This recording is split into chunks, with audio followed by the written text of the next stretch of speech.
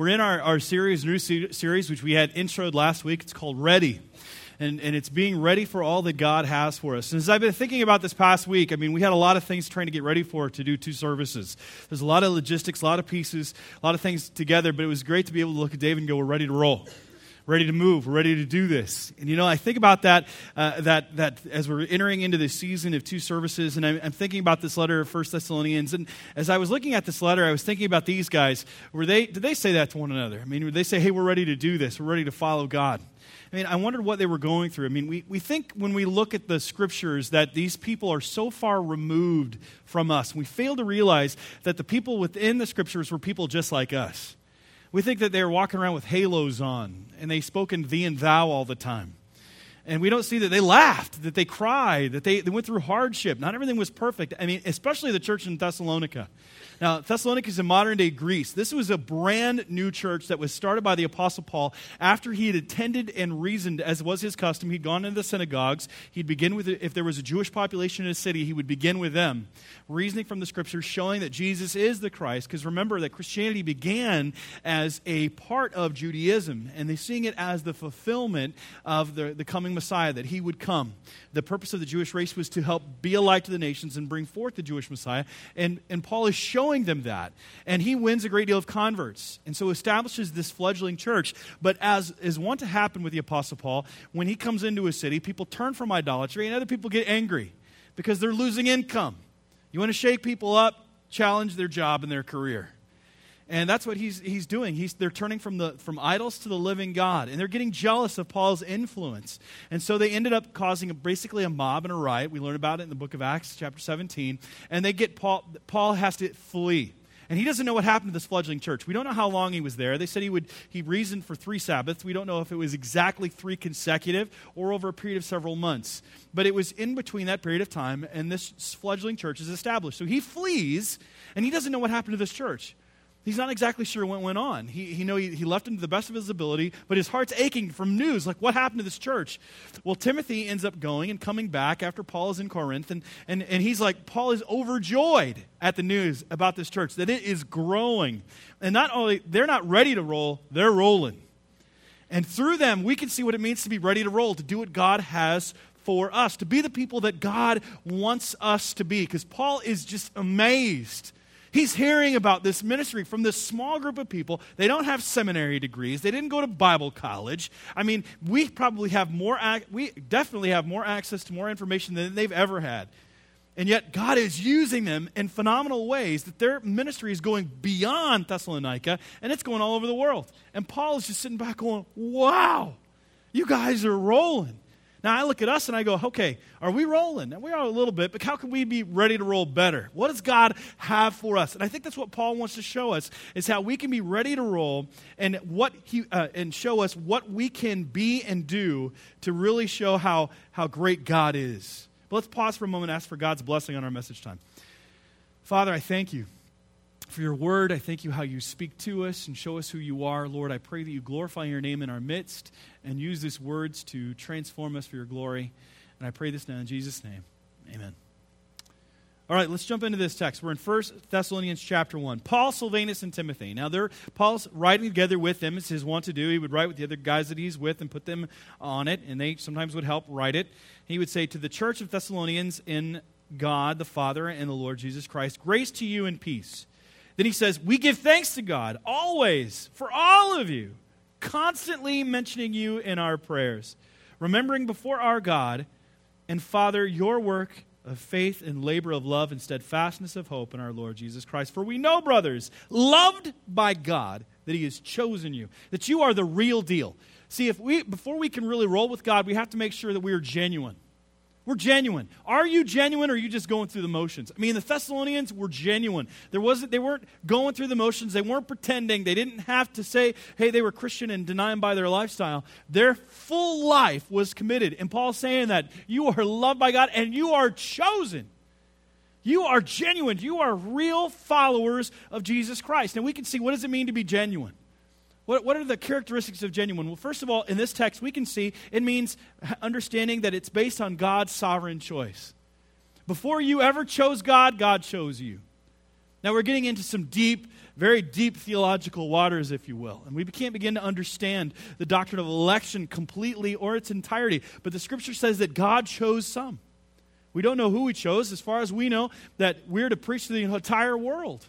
And God will draw those unto Himself who are chosen, the elect of God. That's what He's saying here, that they are elected. They have been chosen for a special purpose in mind. Matter of fact, the Greek word for chosen is ekloge, and means selection out of and to a given outcome. God chooses those who will be followers of His name.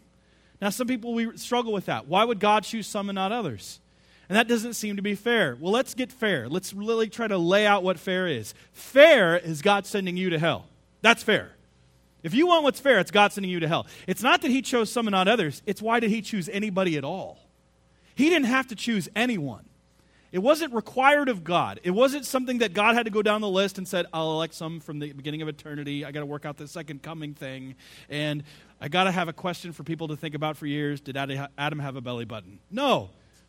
That's not what He was doing. God, in eternity past, chose some for reasons beyond our ability to understand. We know that He did so out of His goodness and His love. And it's a marvel that He chose anybody. And people say, well, how do I know if I'm chosen? Well, that's what Paul says. That's what he goes through. He goes through this. He says it can be seen through the change in your life. The change in your life. Look at our text. In verse 5, because our gospel came to you, not only in word, in the proclamation, being taught, preached, but also in power. Power. He's saying that it came to you with power, that it changed your heart and your mind. So that's what I want to know from people. Did God, when you met God, did you go forth changed? Because if you didn't, I don't think you really met God. Because you see what happens, and He's saying that you had encountered, it came upon you in power. There was a dramatic change in you. And we see this throughout the Scriptures. Look at 2 Corinthians chapter 5, verse 17. I love this verse. He says, therefore, if anyone is in Christ, he is a new creation. The old has passed away. Behold, the new has come. You are different than you were. Your past does not define you any longer. You might have been an alcoholic. You might have been caught in all kind of a sordid lifestyle. You could have been immoral. You could have been a gambler. You could have been a cheat. You could have been an adulterer, fornicator. Pick your poison. But when God comes into you, when you become a follower of Jesus, God changes you. He puts His Spirit within you and transforms you so you are not who you were, but you're a new person. You have new desires. You have new affections. You have new abilities that you never had before. That's the wondrous thing about the gospel, that God transforms. And when I hear people say, well, God's okay with me living in my sin, it's not a big deal. It's not that big of a deal. And I stop and I say, no, you don't understand the power of God. You know, it's interesting. I love this interaction that Jesus has with the Sadducees when they come to Him and they deny. The Sadducees were a group of religious people that denied that the resurrection ever occurred. And they present this situation to Jesus to entrap Him. So they come up with a situation because they say that there was a woman who was married to this man, this oldest brother, and that he died and they didn't have any kids. Now, in Judaism at the time, especially according to the Old Testament, there was what was called the Levirate view of marriage, meaning that if you didn't have children, the bride was to marry the brother. And then the child that would be born from that union would be considered the brother's child, that his name would go on, because the name, perpetuation of the name was a huge deal. And so they said that the brother marries her. They have no kids. He dies. And then it goes on and on to all 7 brothers are dead. Then she dies. And they go to heaven, so whose wife will she be? And they're thinking that they're going to entrap Jesus. And I love Jesus' response. He says, you know not the Scriptures nor the power of God. I love that. Because see, I think that's true with many people. They don't understand the power of God transforms lives. It calls people out of their sin. Not that they stay in it any longer. Because if the grace of God, the love of God comes upon you, you won't stay in your sin. Because you'll be beside yourself, hating yourself. Because you'll want what you want to be, what God wants you to be. Because it says here that He chose you for a purpose. He called you out of darkness to put you into light. To display His glory upon your life. We see that within 1 Corinthians chapter 6, verse 9 through 11. Paul writes by the Spirit, or do you not know that the unrighteous will not inherit the kingdom of God? Do not be deceived. Neither the sexually immoral, nor idolaters, nor adulterers, nor men who practice homosexuality, nor thieves, nor the greedy, nor drunkards, nor revilers, nor swindlers will inherit the kingdom of God. He's giving part of a list here about all who say that they're going to practice. And he says, don't be deceived by that. People will say that you can engage in all kinds of lifestyles and you'll be saved. And he says, no, don't be deceived by that. God has made it pretty clear that if you're going to do this, you won't be saved. And here's the best part right here. And such were some of you. That's what you were, not what you are. That's what you were. Because the power of God came upon you and changed you from the inside out. That's what God does. He places His Spirit within you to make the Son of God grow within you. That you're not what you were any longer. You're not defined by that anymore. No matter how your people try to keep you down and they want to keep you in your past and you can feel your past wooing you. That's not who you were. That person's gone, dead.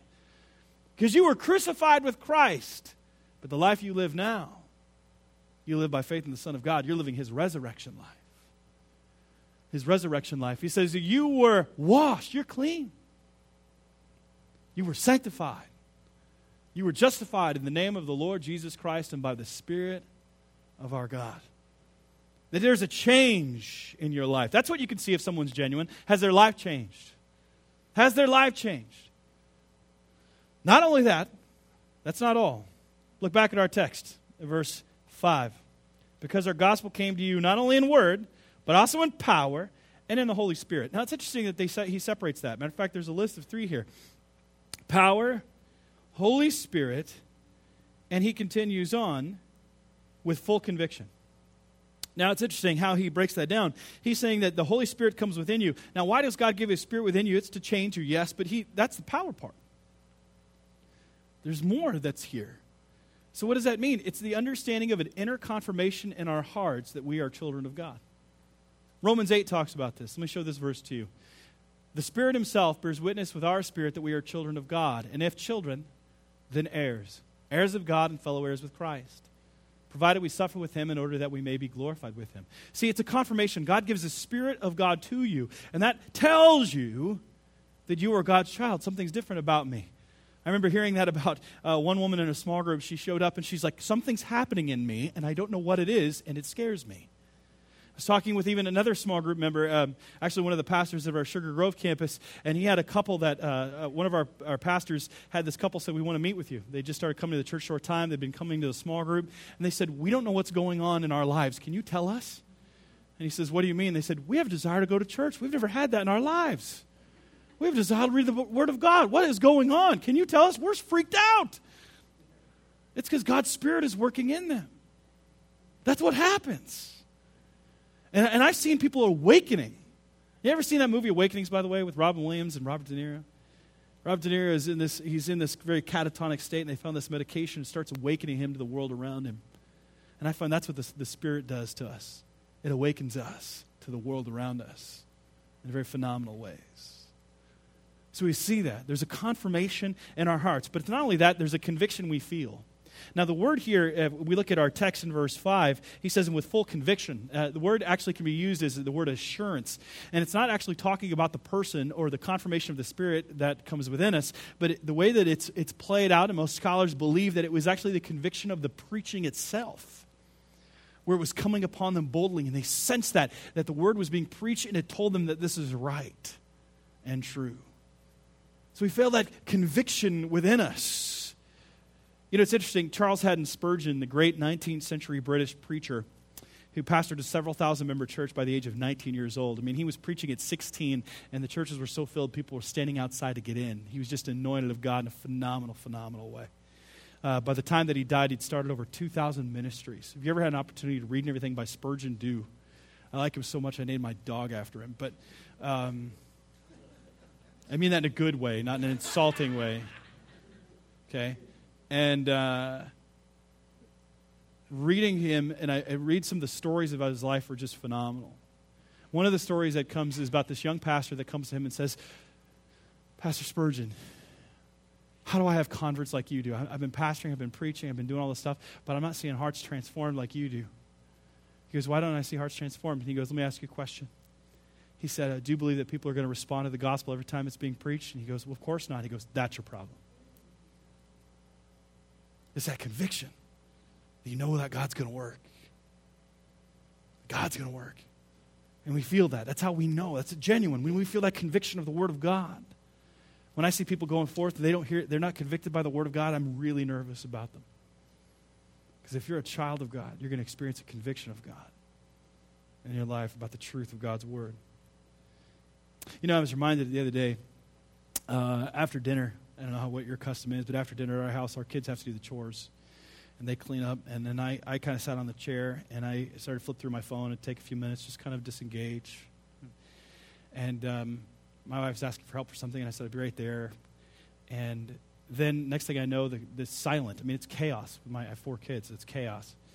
And next thing I know, it's silent, and I look up, and the kids are in the bath. Matter of fact, they're getting out of the bath. My wife is getting them ready for bed. I'm thinking, how much time was I on my phone? But I try to help, and I can tell my wife is irritated. I don't know how men, if you ever notice this with your wife, there's certain expressions. She doesn't have to say anything. There's this thing, it's just like, something's not right. And I'm pretty dense, so I don't know I just know something's not right, but I'm thinking the kids did something stupid. And so I'm going to try to help alleviate this situation by, just doing some stuff for my wife and helping. I can tell something's really bothering her. And I'm waiting for her to tell me what it is, because I know she will. And the kids are in bed, everything's fine, and I'm doing dishes, and she comes over, and I know it's getting ready for bedtime, so I know we need to move this discussion along and find out what it is, what's wrong with the kids. And she goes, I'm really frustrated. I'm like, well, what'd the kids do? She's like, it's not the kids. And it's frustrated with me. And I said, what? And she goes, honey, I asked you to help me, and you just sat there on your phone. And I said, yeah. And I said, I'm there. And she goes, you're there, but you're not there. You're in the room, but you're not engaged at what is going on. And so I said, you're right. I'm sorry. I'll put my phone aside, and I'll try to be more engaged. See, I think many of us as Christians, we're a little bit like that. We're in the room, but we're not engaged. We're not engaged. And Paul is calling us. He's saying that this church is engaged, and he's calling us to be engaged. And it doesn't mean just being in the room, in the vicinity of things. It means being an active participant in what God is doing. So we need to be engaged in what he has. And that's what Paul is saying. He's saying here, he goes, we're giving thanks to God because of you, mentioning you in our prayers, remembering before our God and Father your work of faith. You guys are working it. You're doing it. You're rolling. He's saying if you're to be engaged, that's what it's faith in action. And what's faith in action look like? And we get that time and time again throughout the Scriptures. James gives us a great picture of that. In James chapter 2, he says, what good is it, my brothers, if someone says he has faith but does not have works? He says here, can that faith save him? If a brother or sister is poorly clothed and lacking in daily food, and one of you says to them, go in peace, be warmed and filled. Or maybe we put it this way in a little popular, let's put it in a modern day thing. Go in peace, I'll pray for you. I hear that? I'll pray for you. Without giving them the things needed for the body, what good is that? So also faith by itself, if it does not have works, is dead. Or James chapter 1, he puts it pretty clearly. Religion that is pure and undefiled before God the Father is this, to visit orphans and widows in their affliction, to keep oneself unstained from the world. I mean, Jesus put it pretty frankly. It's not up there. In Matthew chapter 25, he goes, you did to the least of me when you saw the prisoner and you went to visit him. When you gave food to the hungry and drink to the thirsty, when you welcomed the stranger, when you clothed those who are naked. It's helping other people. That's faith in action. Sacrificially giving of oneself, willing to be inconvenienced. He's saying here, we've heard about your work of faith. But that's not all. He's saying it's not just requiring us to put our faith into action, but make sure that we have fervent love. Fervent love here. Now, it's interesting here, the way that this is described in Greek, it's a very powerful terminology that is being used when he says labor of love. The idea literally is like burning out. Working so hard to the point of being weary, to be tired, to be drained. I think many of us know what that's like. He's saying here, I want you to love God so much that you're willing to put yourself out there to the point where almost burnout, is what he's saying. Now, it seems to fly in the face of all the stuff that we see in our world today, because we feel burnout all the time. And we do need breaks. I'm not saying that. But he's saying, I want you to be so engaged that you love God so much that you're willing to give everything. It's a labor of love for you. And he's saying, I want you to make sure that you have a fervent love that plays itself out in your life, that you keep doing it and doing it till you're tired. He goes on, that's not it. He goes on and says, and steadfastness of hope in our Lord Jesus Christ. Verse 3. Steadfastness of hope in our Lord Jesus Christ. You know, it's interesting, when I see that term hope, my first reaction is to realize that Jesus is the living hope. Paul's themes in all of his letters, actually almost all of them, you can trace it. There's 3 themes that he always has: faith, hope, and love, almost every single time. And here, you have it exactly here too. Remember, he says here, work of faith, labor of love, steadfastness of hope. Faith, hope, love. It's right there. So it's a theme that Paul carries throughout every one of his letters. But he's saying it's a hope. Hope. Hope inspires. Hope gives energy to us. Politicians dispense hope all the time. The problem is when reality doesn't meet expectation. But see, with God, reality always meets expectation. And so there's a hope that we have, and the understanding is a living hope that he beat death, that he came back from the dead, that he lived among us, and after 40 days ascended into heaven where he rules and reigns, and he's ready to come back again. So the hope that we have is a living hope, but it's a hope, steadfastness of hope. The idea is I can endure trials now because of what my hope and focus is on God. The idea of a focus of the future. See, when you are focused on what God has for us in glory, it helps you to be engaged now. See, C.S. Lewis put it this way. He said, if you read history, you will find that the Christians who did most for the present world were precisely those who thought most of the next. It is since Christians have largely ceased to think of the other world that they have become so ineffective in this. I'll let that sink in. Christians who did the most were the ones that were living for eternity. They know that this world is not our home. Our focus is on Jesus. It's not about the present world. See, we get too bogged down with the present world. We get too caught up in what's going on around us. We're worried about terrorism. We're worried about all these different things. And the idea, we keep thinking that this world is our home, and it's not our home. This world is one we're passing through. We're strangers and sojourners in this world. This is not our home. We have to stop trying to make it like it is our home. The home that we have is a heavenly home, a heavenly citizenship. Our citizenship is in heaven, as Paul says, not here. So we need to make sure that we are thinking of the next world, and that it helps us to be engaged in this one, when we know that every sin will be accounted for, when we know that wrongs will be made right, and we also know that righteousness will be vindicated. We need to make sure of that. We have that focus on the future. But that's not all. That's not all. I want us to look back at the text here. Look at verse 8. For not only has the word of the Lord sounded forth from you in Macedonia and Achaia, these are the immediate areas surrounding it, but your faith in God has gone forth everywhere, so that we need not say anything. I love that. Their faith has gone forth anywhere. They don't need to say anything about it. It's gone everywhere. You know, it reminds me of something that we had happen here as a church this past few weeks. Last week, we had 7 families with children gone. Why? Because many people were battling sickness. We had kids that were coming out, and we don't know what was going on. We made sure that we just totally got rid of every germ that we could think of. We cleaned everything because kids were getting sick, families were getting sick. We heard people with stomach flu and strep throat. There was all the sickness going through the church. Why? Because the people were showing up that were contagious, and it was spreading to everybody else, right? You know, that's how we are to be spiritually speaking. That's how the Thessalonians were. They were contagious, infectious, and it was spreading forth to everybody. They couldn't control it. They couldn't keep it in. He's saying the word of the Lord is spread forth everywhere. It's gone to everywhere. Let me ask you a question. Is your faith contagious? Is your faith contagious? Does it just spill out of you? You know, Paul says that. Woe to me if I don't preach the gospel. Jeremiah says the word of the Lord is like a fire in my bones. I can't keep it in. I mean, is that how it is for you? Do you feel that? Your faith should be contagious. The Thessalonians, they didn't have seminary training. They didn't go to Bible college. And they didn't have access to Moody Radio. Okay? They didn't have any of that stuff. And yet he's saying, your faith has gone forth everywhere. We're hearing reports about it. Paul's like, wow. You guys are amazing. Are you amazing? Is your faith contagious? That's what Paul's saying. Your faith is contagious. It's going forth everywhere. Now, let me show you. Let me tell you, this is how your faith should be made contagious right now. Okay? Paul says here, I want us to go back to our text. He says in verse 6, and you became imitators of us and of the Lord. See, we become contagious through the people we follow. The people we follow. Who are you following? We all follow somebody. We all have somebody that we pattern our life after, we look to as an example. You need to follow someone that's on fire for the Lord.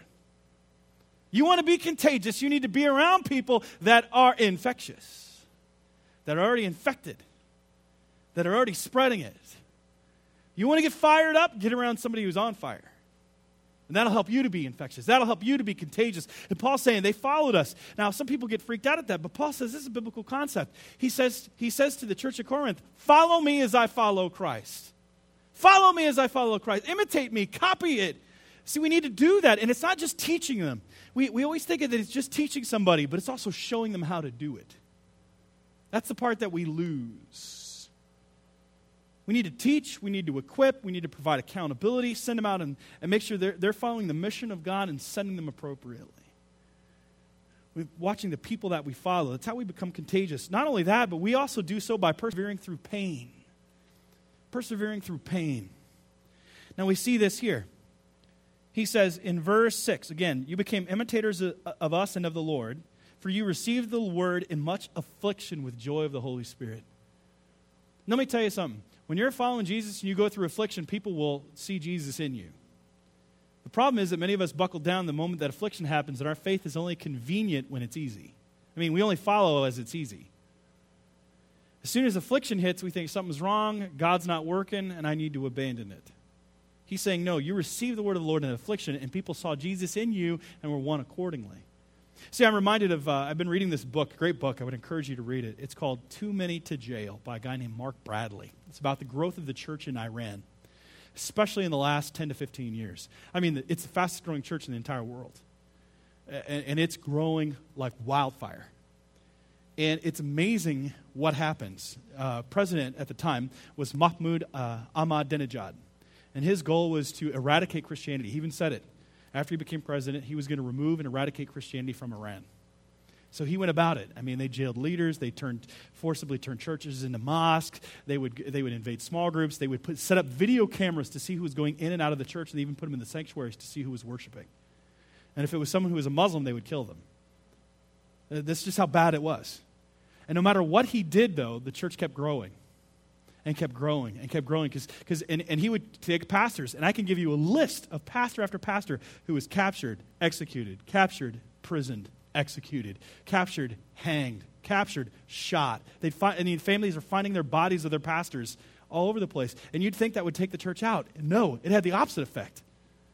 It just kept growing. And so when you try to ban it, that's when it explodes. That's what the argument right now, and again, I'm not going to get into the political part of it, but they said that our President Obama has been the biggest reason that gun sales are happening. Because the more he tries to stop, more and more people buy. It's the same kind of concept even then. He's saying that they tried to stop it, but it kept growing. And again, I don't want to equate it one-to-one. But I'm saying is that the concept is very, very true. When people see you willing to suffer for the kingdom of God, people go, I want that. Because that's real. What would possess a person to go through that? I want what they have. That's real. When you persevere through pain, that makes you contagious. And not only that, but straight up proclaiming his truth. He says right here, for the word of the Lord sounded forth from you in Macedonia and Achaia. They proclaimed the truth of it. Proclaim the truth. We think that it's just by people observing our lives. That's not it. It needs to be both and. It's our lives and our words. And let me tell you, at your workplace, at your school, in your family, there's not always going to be the most convenient time where your family member walks up to you and goes, I'd like to know the 4 steps of salvation. That happens, by the way. I was speaking to a woman at our Sugar Grove campus, Marie Friesma. Many of you might know her. She teaches ESL at Moraine Valley Junior College. And she says, almost every semester, I have these Muslim students walking up to me going, you're a Christian? What does it mean to be a Christian? And she sits there and she goes, it can't be this easy. I have people stopping in the parking lot, ask me to pray for them. It is that easy. It can't be that easy. It's proclaiming His truth. And she says, I let every class know right at the beginning that I'm a Christian. School lets her do it. Proclaim His truth. You'll be surprised at who responds and what God does. Your job is to cast the nets, not to put the fish in it. You cast the net. Let God put the fish in it. So, we become contagious through the people we follow, persevering through pain, proclaiming His truth, and lastly, by patiently waiting for His return, because by waiting, we are placing our hope and it helps us order our lives, just as Lewis said earlier. He goes on in verse 10 and in verse 9, for they themselves report concerning us the kind of reception we had among you and how you turned to God from idols to serve the living and true God. You had a massive life change. And to wait for His Son from heaven, whom He raised from the dead, Jesus, who delivers us from the wrath to come. That He's coming. He's coming again. And we need to make sure that we are focusing on that and remember that fact. And it helps keep us contagious, just as Lewis mentioned earlier. Now, when I say when He is coming again, this is not what you do. You do not need to get 500 gallons of water to supply you for the next 6 years in case the economy of the government collapses. Is everyone on the same page with that? Because I'm hearing of people. I talked with a friend of mine the other day. He doesn't go here. He's a dear friend. And I said, we're talking about firearms and things like that. It came up because of what's in the news. And he mentioned he has a firearm at the ready of every room of his house. I said, what are you expecting? Why? But I'm seeing Christians do this more and more. People are hunkering down, thinking they need to remove themselves from the world. And they're having food, dry stuff, things like that, because they're preparing for the apocalypse. Jesus didn't ever say do that. He says, be about the task until He comes again, is what He says. He says, don't bunker down and need to put metal grates on your windows. He says, keep telling people about who Jesus is. Be diligent about the task that God has for you in the here and now. And that's what it means. He says, you're waiting for Jesus to come. He's going to deliver us from the wrath that is coming, but keep your focus on Him. You don't need to necessarily be bunkered down in your basement with your AM radio. Okay? You don't need to do that. Keep your focus on Him. We need to be focused on Him. I'm not saying you don't need to I'm not going to get into the political stuff right now, but I'm saying is be about the task that God has for us all. That's the point of it. That's what we all need to be about. Okay? Because Jesus is going to return. We don't know when. The Scripture never tells us when. And if someone tells you when, don't listen to that person anymore. Because because the Scripture says no one knows the day or the hour.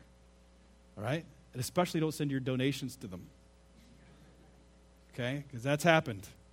Because they predict the day or the hour. You want to make your ministry thrive and get a lot of money? Tell people the end of the world is in 2 months. And then get out of town. Go buy an island. But that's not what we're supposed to do.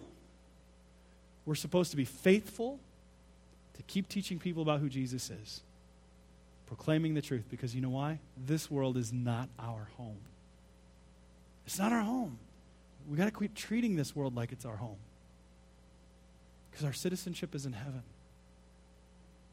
It's in heaven. So we want to be ready to roll? Be ready to roll. You ready to roll? Are you rolling? Are you rolling? We've seen what it means. It means being genuine. It means being engaged. It means being contagious. And then watch what God does. Because God is working. He's working in our church.